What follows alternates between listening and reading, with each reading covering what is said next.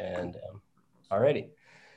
Well, hello everybody. Welcome to the Texas A&M Collegiate Entrepreneur Organization podcast. Today we have a very special guest, Ms. Shelly Brenckman. Shelly, if you wouldn't mind introducing yourself. Howdy, I'm Shelly Brenckman. I'm a co-founder of Startup Aggieland and the Dorm Incubator, which was the startup LLC affiliated with Startup Aggieland. Both of those were underneath the McFerrin Center for Entrepreneurship. And I worked directly for Don Lewis, who's a professor in management at Mays Business School, and then later for executive director of the McFerrin Center, Dr. Richard Lester.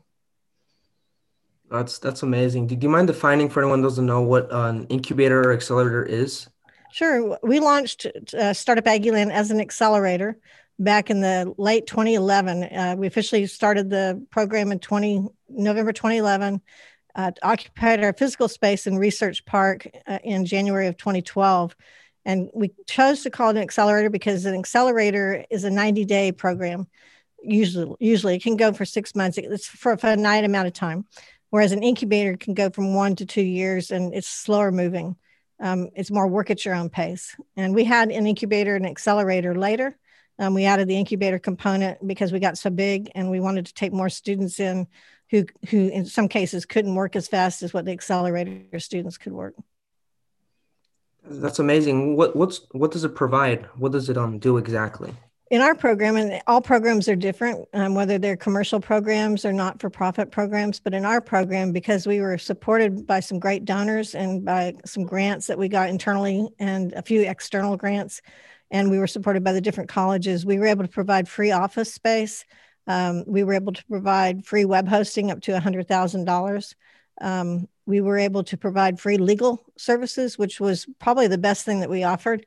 It was through the A&M Law School and great firms like Wilson Sonsini, Dwayne Morris, and the firms that had Aggie partners. They were willing to donate their services. And the first firm that did that with us was Carson's Calhoun out of the Dallas-Fort Worth area. And they gave $50,000 in free legal services, to the students at Texas A&M that were enrolled in the accelerator program. And they helped get patents filed for the students at no cost. The A&M Law School also did this for our students. And all total, in the 8 years that I was with the McFerrin Center at Startup Aggieland, we had more than 50 patents filed by our students.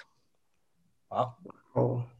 Is there, I think there'll be a lot of people who are really interested in this accelerator. Is there some type of admissions process that people would have to go through to get into this type of program? Startup Aggieland was launched as a class taught by Professor Don Lewis, so it was entirely student run for the first 2 years.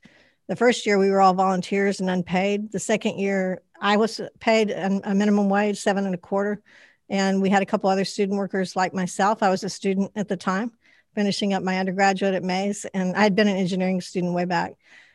So students did all the vetting. We heard the applications from the entrepreneurs, and in the first 2 years, it was all students, any major, any classification.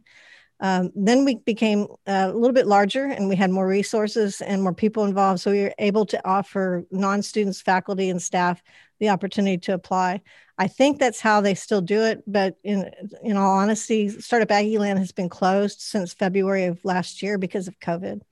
The other programs, some of them are active still at the McFerrin Center, but the accelerator itself is not running. Gotcha. Do you have any idea of when it might reopen? I'm sure because it's university property and university run now, it's not student run anymore. There's limitations on the size of gatherings that you can have in office or in your facility. So I would imagine when those restrictions are lifted by the university, then it could operate again. You're seeing me today at Lake Walk Innovation Center, which is a former site. It was an off-campus site used by Startup Aggieland when we grew beyond 150 students.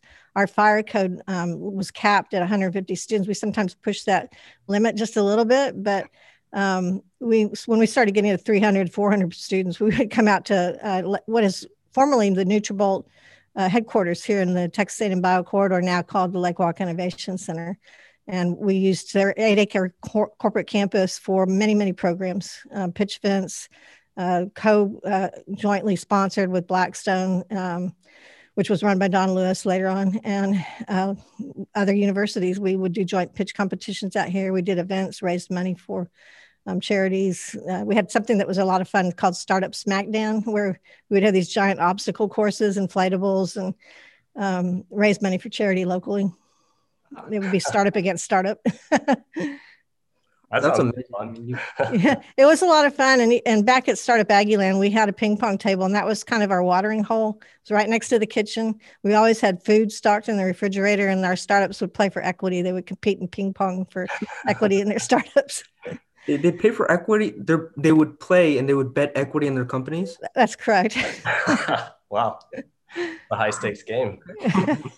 Well, it depends on the startup. Yeah. Yeah. And I mean, in terms of the startups, obviously the first part is, figuring out what you want to do.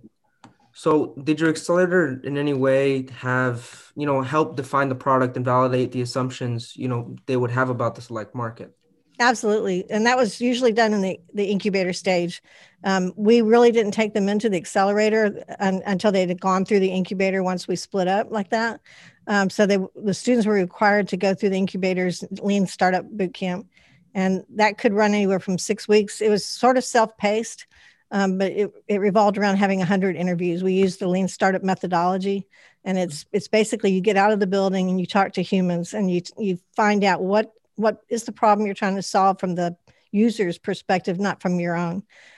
There's a tendency among entrepreneurs to solve a problem for themselves, and it may not be something that people are willing to buy or use in the real world. And so you want to get out and talk to people about your idea. It's very simple, very easy to do.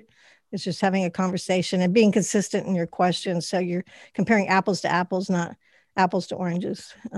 And not leading the questions as well, because you want to give open-ended questions that someone can respond to and give you their ideas. And then when you get done doing these interviews, what you had in mind as your solution to a problem may be entirely different, but more on the money. It's more something in tune with the market. Yeah, exactly. One of the things I really like about the lean methodology is that not only does it value business value, but also, validated learning. Yes, yeah. And you could apply that in really entrepreneurial within a company. More and more companies are innovating from within as opposed to outsourcing R&D, and they value entrepreneurs or entrepreneurial students. And when they graduate, they've had some kind of experience as entrepreneurs, even if it's just the lean startup. They use those terms in real world business as well. Yeah, and I mean, obviously, you have a lot of experience, instilling that sort of innovative culture with Startup Aggieland, and also teaching these kids how to utilize the lean methodologies. So, how do you recommend that we go about instilling these cultures into our teams and businesses? Well, since you're a CEO, I'm going to do a major plug for the CEO Global Headquarters. I'm really good friends with the founder of the what was a national, now it's a global organization. They've got a ton of resources. If you give your members access to the website, to and you have to log in and get access to the resources, but they've got a lot of tools that are free for your members to use. A lot of networking opportunities within the organization on a global basis. And they have over 700 chapters. So it's a great way to meet people and start building your network and learning for free. The other free tool that we used quite a bit was Udacity videos by Steve Blank. You can Google those, but it's Udacity. There's hundreds of them. Another website or another provider is Gordon Doherty with Capital Factory. He's the current head of Capital Factory, and he's done some boot camps with us, and we're real good friends with him. He's got a company called Shockwave Innovations, and his resources are free as well. Great firsthand, first-person knowledge from Gordon, who has been in the industry for a long time. Yeah, that's awesome. Thank you. You're welcome. Super useful. Kind of a transition. We were wondering, with your expertise, is there any sort of, is there a specific field that you would currently recommend for young entrepreneurs to focus on if they wanted to start their businesses in today's environment? Well, I'm gonna answer that in two parts. And I want to real quick go back because I was remiss in not mentioning Rev Ventures with the McFerrin Center for Entrepreneurship. They formed a separate division that provides online curriculum. They did a workshop with Ben Keating, who is a Le Mans driver, and an Aggie who owns Keating Automotive Group. They've done a couple others that are extremely well organized, and they're all online and easy to access for students. And there's a scholarship from McFerrin that will pay for any of the fees that are associated with the fee-based programming that they're offering online. So check that out too. The two-part answer to your question, as far as any ideas that are relevant right now, would have to do probably with COVID response, things that people actually need, as opposed to say something that would be considered a luxury item. Anybody that was working with me leading up to now, if they didn't have something that was really fleshed out, I suggested that they kind of shelve it and wait until COVID was done. It's very hard to raise money if you haven't made a lot of progress right now. But the flip side of that is if you have an idea and you want to work on it and you've got the time to do it while you're on lockdown, or you're not able to do some of the activities that you have had available in an in-person environment. The other thing I'm telling students in particular is go see public parks, go see some of the landmarks. And when you're traveling, log in and work on, find a Wi-Fi signal and work on your ideas. They're going to change when you get out and see the world. Get on Slack channels, with folks, get on Startup Grind. It's free now. Didn't used to be free on the global basis, and start meeting people and exchanging ideas. That's how ideas form. And that's how you know what's really important at the time that you're wanting to do something. Having an idea is not as important as understanding what the opportunities are. So you have to look at what's going on in the world around you, and where the real need is, and where the impact is that you can have. And then how does that align with your skills as a student? One of the ways that we used to involve students, particularly at the freshman and sophomore level, most of them had vague ideas, but they hadn't really had a chance to develop them. And so we would have them apprentice with a startup that was usually by a junior, senior, upper level graduate student or PhD or postdoc, and do that for 90 days and just kind of shadow somebody and see, how they developed their idea, how they went about, launching. There's no better way to learn than doing. And you can study, right. We call it ready, aim, shoot, but it's better just shoot and figure it out. Oh yeah, definitely. I think I've learned, I have my own Google Solutions team, and I think I've learned more about management in the past, months than I have in all the years just reading those management books. Is that part of that new Google club thing on at A&M? DSE? Yeah. Yes. Yeah. I thought that was so timely. That was a great opportunity to get involved. Oh yeah. It's fantastic. Yeah. But so now that you have your idea, now that you've validated the market, what are the first steps into really solidifying it and making it, real, not just an idea? Well, again, two-part answer. If I'm talking to you from, say, the College of Engineering, I'm going to say make a minimum viable product. If it's got some kind of physical representation, even if you do it with clay or paper and, popsicle sticks, start looking at the design of what you're trying to make. If it has a physical product, if it's a software product, do a rough storyboard. Storyboard out, say it's a mobile app, storyboard out how the content will flow. And that'll help you see glaring gaps, things that are missing. You can do that on your own, but at some point you're going to need a co-founder. We would actually not take anybody in the accelerator unless they had a co-founder. They hold you accountable. You hold each other accountable. And it's a whole lot easier to share the workload as a student if you have someone that's in the trenches with you. Yeah, I just wanted to quickly touch back on that. One of the previous things you just said, I think it's super inspiring, just the idea that what you're saying, you got to get out there and just start your experience. I think that's something that I personally need to hear. And I think a lot of people just need to hear, just get out there and, try to build that experience, either through the Google Foundation, like Andres is, or just whatever. Yeah, that's a great program. Facebook's got something similar at A&M. I tell you, one of the greatest programs this weekend going on virtually is 3-Day Startup. That's a really good program that was launched by 2 students. They're, graduated now, but it's worldwide. And that was their startup, was launching 3-day startup. But another really great program is Aggie's Invent. And you don't have to be a College of Engineering student to participate. I used to require my freshmen to participate in Aggie's Invent because it runs the gamut. Not only do you learn how to do lean startup methodology and you learn how to validate, but you will make a physical prototype, and maybe 2 if there's time. And it's just very well organized, very well run, and looks great on a resume. Yeah, that's amazing. If you don't mind me tracing back to the Sure. MVP, the minimal viable product, I feel like one of the biggest issues with the minimal viable product is really defining how much you want to put in there. Because it's good to have it be rough. You get it out quickly, you get to learn more as you get more and more feedback. But at the same time, it can't be too little and it can't be too much, because then it's inefficient. So how do Yes. we Yeah, I agree. yeah. How do we find the like golden middle, like just right? I really, this is a little contrary to what some folks teach at Texas A&M, but I really believe in going live with the product as early as you can.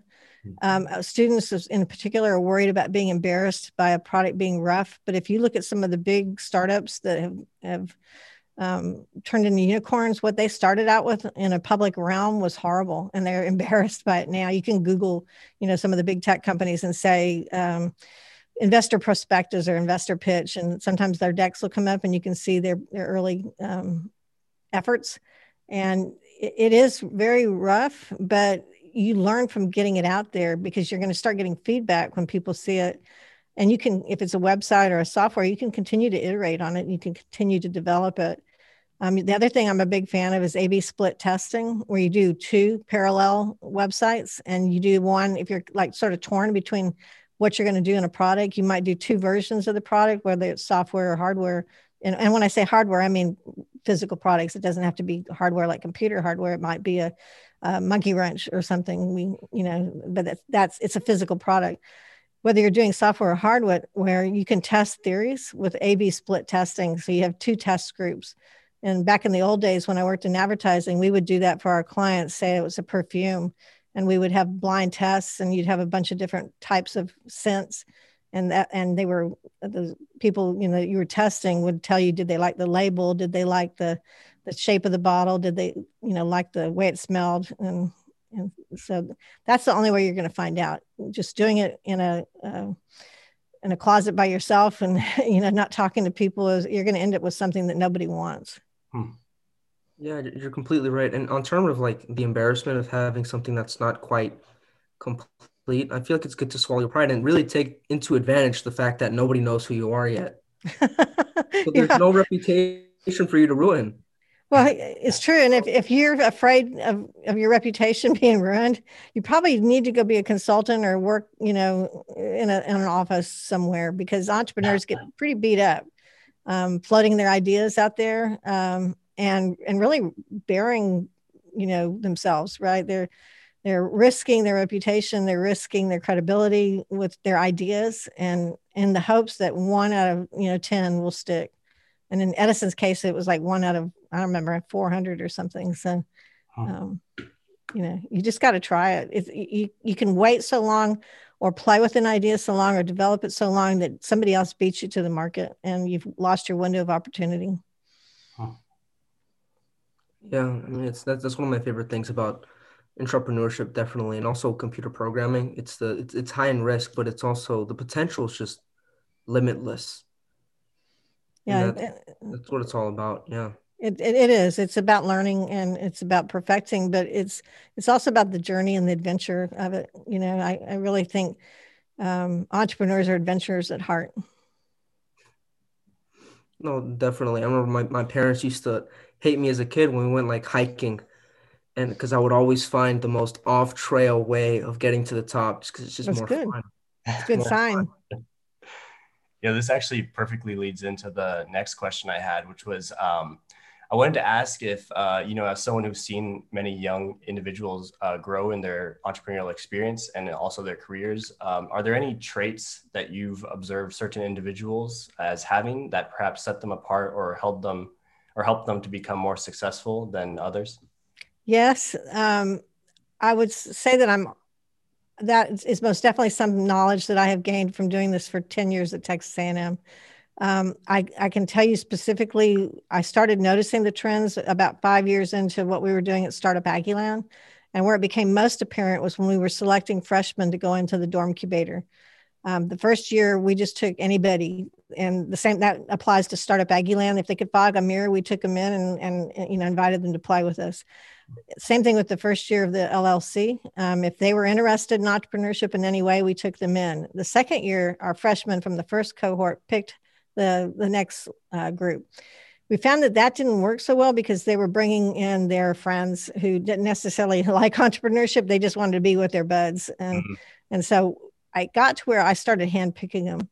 And based on the traits that there's a signal or something on there, but based on the traits that I saw in the students who are very successful in our program, both the accelerator and in the dorm incubator, that was how we started defining them on our applications, both for the dorm incubator and the accelerator. So one of the top thing I looked for was an extreme sports participant. Did you skateboard? If you surfed, skateboarded, kiteboarded, snowboarded, you were high on my radar because you were not risk adverse. It wasn't about being an athlete. It was about being willing to take risks. And so that was the first thing I looked for. Second thing that we generally look for as a group, Don Lewis and I, was, were you an Eagle Scout or an athlete who competed, because that showed you were organized. And again, you were you were team focused, but you also could operate as an individual and do well too. The third thing that became a trend that we noticed was twins. If you were a twin, we had, I cannot tell you how many sets of twins in our program. We didn't usually get both twins, but we would get somebody that was a twin. And so that was a really unique trend. The other thing that in our exit interviews, when the students would leave the program, we would ask them questions. And we found that most of them were either musically inclined or very artistically inclined. So they had a creative streak to them. The ones who were very, very successful also had some kind of creativity in their background. So it's really, so what I'm hearing is it's really, really important to not just focus on your technical ability, but really just get out there. That's the most important thing. And if I had to say one thing that is the new trend in entrepreneurship, the new way of doing things, and let me preface that, I spent a year after I left the McFerrin Center at the end of 2018, I was hired by a donor, and I was given the opportunity to travel across the nation several times and globally several times. And so I visited 136 accelerators, incubators, and communal co-working, co-living spaces. And the big trend in Europe in particular is to learn entrepreneurship through travel experiences, through interacting with people outside of your comfort zone. And the basis for that, why that's so important and why I think study abroad is the future of entrepreneurship at the student level, is because if you don't know, you may know what the problem is, but you don't know what the solutions are. So if you're not talking to people who are working on those solutions in other areas, like other countries, and you don't know what the problems are on a global scale, it's really hard to come up with some kind of innovative idea that is scalable on a global basis. And if you're wanting to work towards something that investors are going to get interested in, it needs to be scalable and it needs to have global impact, even if you do it on a local level. Oh, that's super encouraging for someone like in my major. I'm international studies, so we do a lot of like, international stuff. We have to do a study abroad, so that's super good to hear. Yeah. No, and some of the countries are so entrepreneurial. I went to Sweden in particular because they're the home of the unicorns, the companies that have billion-dollar valuations. Wow, that's amazing. I mean, that's great for me too, because rugby player, plenty of risks. What is it? Rugby player, plenty of risks. Brain damage. Rugby is like a top sport for entrepreneurs. Yeah, it does come with unfortunately risks of brain damage, but I would have never thought about that being a risk, or of course being a risk taker is what being an entrepreneur is about, but I didn't ever make that kind of connection between extreme sports and being a successful entrepreneur. But extreme sport, and the reason I think my theory for that is because extreme sports can be done in a team environment, but also individually. And what you want to do is you want someone who doesn't succumb to groupthink, who can operate on their feet, who can think for themselves, and who is willing to identify opportunities, mitigate the risk, and go after their dream. And I see that a lot with extreme sports enthusiasts. Could you elaborate a little bit more about the twins thing? That was, nothing we expected. It just turned out that way. It was typically male twins, sets of two males, but we did have a couple that were male, female, and it was always the male of the twin, if it was male, female, who got involved. We initially, when we started out Startup Aggieland, it was a lot of males. We were 98% men, about 85% engineering students. And, I'm talking in generalities, but the way it seemed to work on the student level, and this is not necessarily the right way for it to work, but the way it seemed to work at Texas A&M was that the engineering students would come up with these ideas, and the business students traditionally were doing Me Too ideas, whereas the engineering students were doing more innovative ideas that were original. And but then they would drop it. They would do the idea, like solve a puzzle, and go, cool, I got the solution. I'm going to go on to the next puzzle. And a business student would see it, recognize the opportunity in the solution that the engineering student had come up with. And if we could get them to team up together on a project, the business student would drive the engineering student forward on the project. So what's really important in entrepreneurship is that it takes a village. It takes the mentors. It takes all disciplines. You can't have a team of engineers. Very rarely can you have a team of all engineers be successful in a product launch. It generally takes someone who's organized on the business side. It can take someone who's very creative on the liberal arts side, or in some of the other, majors that, one of the majors at A&M, or two of the majors at A&M on the engineering side that were direct feeders to our program was ocean engineering and aerospace. Those were very creative engineering majors for us. You would think ME or double E or Chemi or something, but it was aerospace and ocean engineering. And I think I don't know if this is correct, but I'm guessing with ocean engineering, a lot of those students were surfers. And so, we really looked highly for surfers. If you could get them paired up with somebody who was not risk adverse, who was risk adverse, and they would kind of ground them a little bit, because you do need to be grounded if you are someone who chases risk.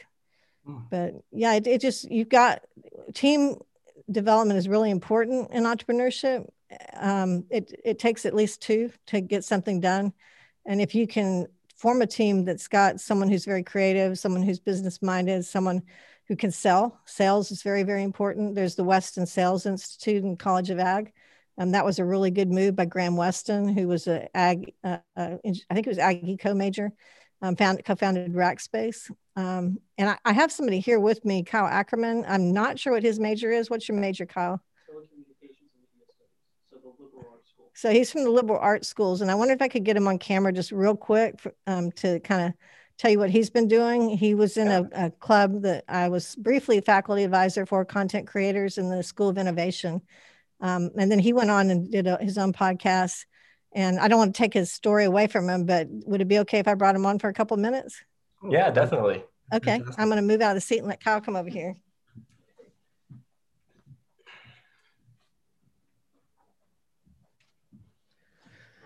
Hello, gentlemen. Hey, how's it going? Good. How are you? Pretty good. Great. All right.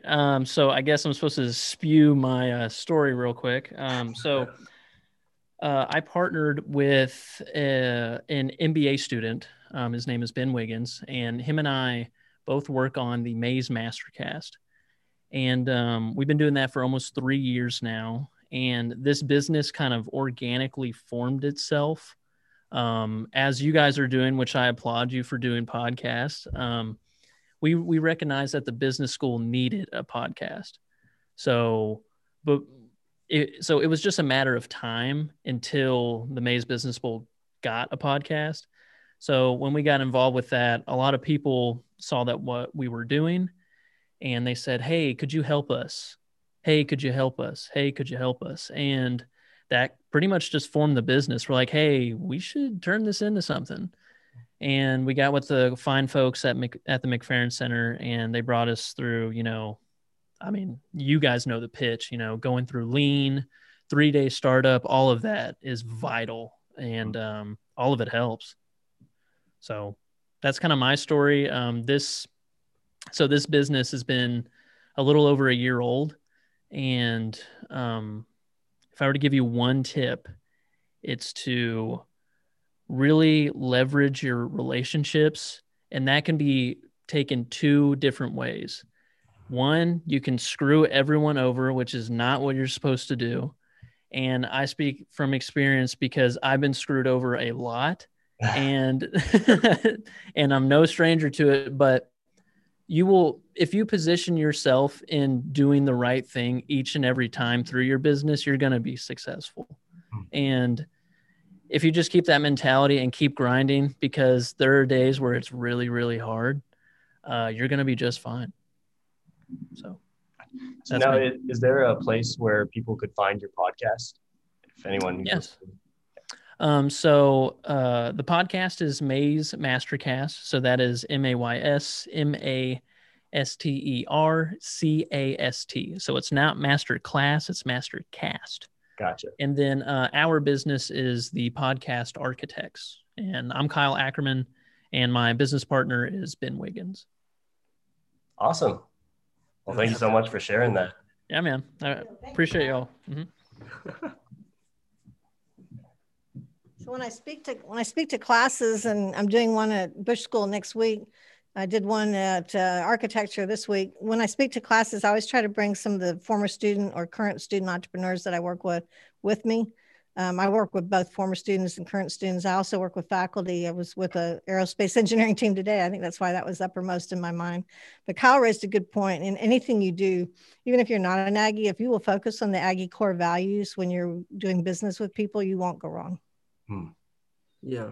And I mean, early before, I mean, with him, he had, his own co-founder, his own team, and then you keep bringing up, it's really important to have a team. But how can you really bring that team together and aligned and driven towards one big purpose and mission that your company wants to accomplish? I'm going to share a story with you. It's a fun story. I remind me if I forget to come back to it. But to answer your question, there's a book that we used to hand out. We had a library at Startup Aggieland. I don't think they do this anymore, but we would check out books that were donated by Graham Weston and others. There was a book that we had called Slicing Pie. It's a quick read. You can read it in a day, maybe 2 days if you're, taking your time. But it will help you identify the steps in forming a team. Generally, we recommend don't give equity in the beginning because teams are going to evolve.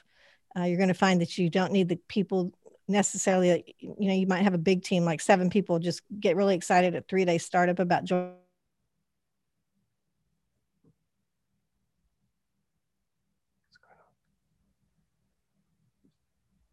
Very passionate about what you're working on, and those are the ones you want. They may not be contributors in the sense of be full speed ahead in the beginning, but as time moves on, they may become very invaluable to your team.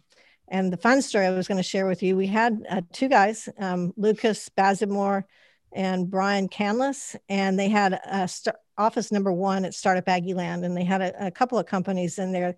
One was revenue producing, the other one was kind of for fun. And for the fun one, they went to the engineering career fair. They were engineering majors and wanted to do a booth. And they're graduated now, so I can give away their secret. But they couldn't afford a booth. It's very expensive to do a booth at engineering and for the engineering career fair. So what they did was they found someone who was a no-show, and they took the paper off the desk and scrabbled their name of their startup on the back side of the paper on the desk. And then they took a stack of their own resumes and set it on the table so it looked like they were collecting resumes from people. And they not only fooled everybody into thinking that they were a legitimate company interviewing Texas A&M students for internships with their own startup, they got free box lunches out of it when the lunch people went around to give the vendors their lunches. So I love that story. It shows all kinds of courage. It shows all kinds of willingness to do whatever it takes. Within reason. It wasn't terribly illegal what they did, and it was very creative. And I was actually proud of them, and I like to share that story. They got a lot of really great interns out of it. It helped their company move fast, and they got to meet a lot of cool people through the process as well. So, nothing wrong with student startups helping other students through internships. It still counts. Still learning. Yeah, definitely. That sounds like straight out of a movie. Yeah, I know. If you knew these guys, you would know that they could pull it off. Lucas is an engineer now, and Brian's somewhere in Austin doing something good. I can't remember what, but a lot of our students have gone on to work in great tech companies. And so, even if you end up without a startup at the end of your career in A&M, the two things that you get out of participating and learning about entrepreneurship is, one, you've got more tools in your toolkit should something happen later in life and maybe there's massive layoffs, and you have some resources and some understanding of how to fend for yourself, how to go out and start something or find somebody and start something with them. That happens a lot. You get a golden parachute as an executive, and then you take some of that money and you team up with another guy who's got a golden parachute that got laid off, and you go launch something. And big companies have grown out of that very environment. Yeah, and I don't really think that entrepreneurship is really confined into, someone that just makes their own business. I think entrepreneurship really goes beyond that in terms of, it's an innovator. You can do it wherever. You can make your own company. You can do it in your own company, your own branch, your own product.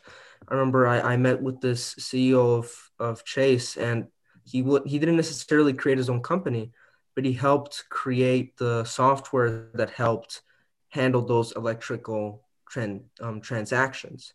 And in a way, that makes him an entrepreneur as well. 100%. A good book that especially for freshmen or first year entrepreneurs, someone who's just heard the word entrepreneur, doesn't know how to spell it, and is ready to get started. It's called The Startup of You by Reid Hoffman, the founder of LinkedIn. Again, another easy read, The Startup of You. And I would highly recommend it. It's about personal branding. It's about having your own personal board of advisors or directors that hold you accountable, help mentor you as you grow in your career as a student. So, you become your own startup. And what you just said about there's more ways to be entrepreneurial than launching a company, that is truth. That is genuine truth. It can be a mission that you're launching. It could be a movement that you're launching. It could be a nonprofit. It can be, something that engages people and provides high value, but doesn't necessarily make money. And, that's the beauty of it. Sometimes it doesn't have to be a unicorn all the time. It could just be something that you're just doing for fun, and it turns out to be something bigger than you imagined. Or That's true. maybe it doesn't even become as big as you imagined, and so what? You build something, and that's yours. I agree. Building is good, especially during times like we are in right now. It gives you something to work towards, and man and woman, mankind was made to build. And if you suppress that, I think that's where you get a lot of frustrated, people. Students are learning in the classroom every day, but the whole concept behind Startup Aggieland and the McFerrin Center's programs and Aggie's Invent and engineering's programs, creative studies over at College of Liberal Arts, the whole idea behind this thing is to get your hands dirty and apply what you're learning in the classroom and really make your own future. And that's what entrepreneurs do. They don't wait for someone to hire them and tell them what their future is going to be. They make their own future. Wow. Well, I have to say this has been awesome. I've enjoyed every single thing you've told us today. Unfortunately, I think this is about where we'll wrap up. Okay. Thank you so much for being here. Thank you for having me. This is a great honor for me. Oh, an even bigger honor for us. I guess one last thing I'd like to leave you with, if you can do this on camera or not, but there's a young man in engineering named Jonathan Samuel. I worked with Kartik Shetty over at McFerrin Center as well. I'll tell you both stories real quick. Kartik Shetty needed an internship when COVID hit. McFerrin Center sent him to me, his internship, and one other person has had their internships just disappeared overnight. And so I worked my network. It was June almost, and everybody had already gotten their interns lined up, even virtually. And I was able to get the head of the innovation hub at UT to take him as their intern. So he's the first and only A&M student to go intern at UT. I thought that was very entrepreneurial of him.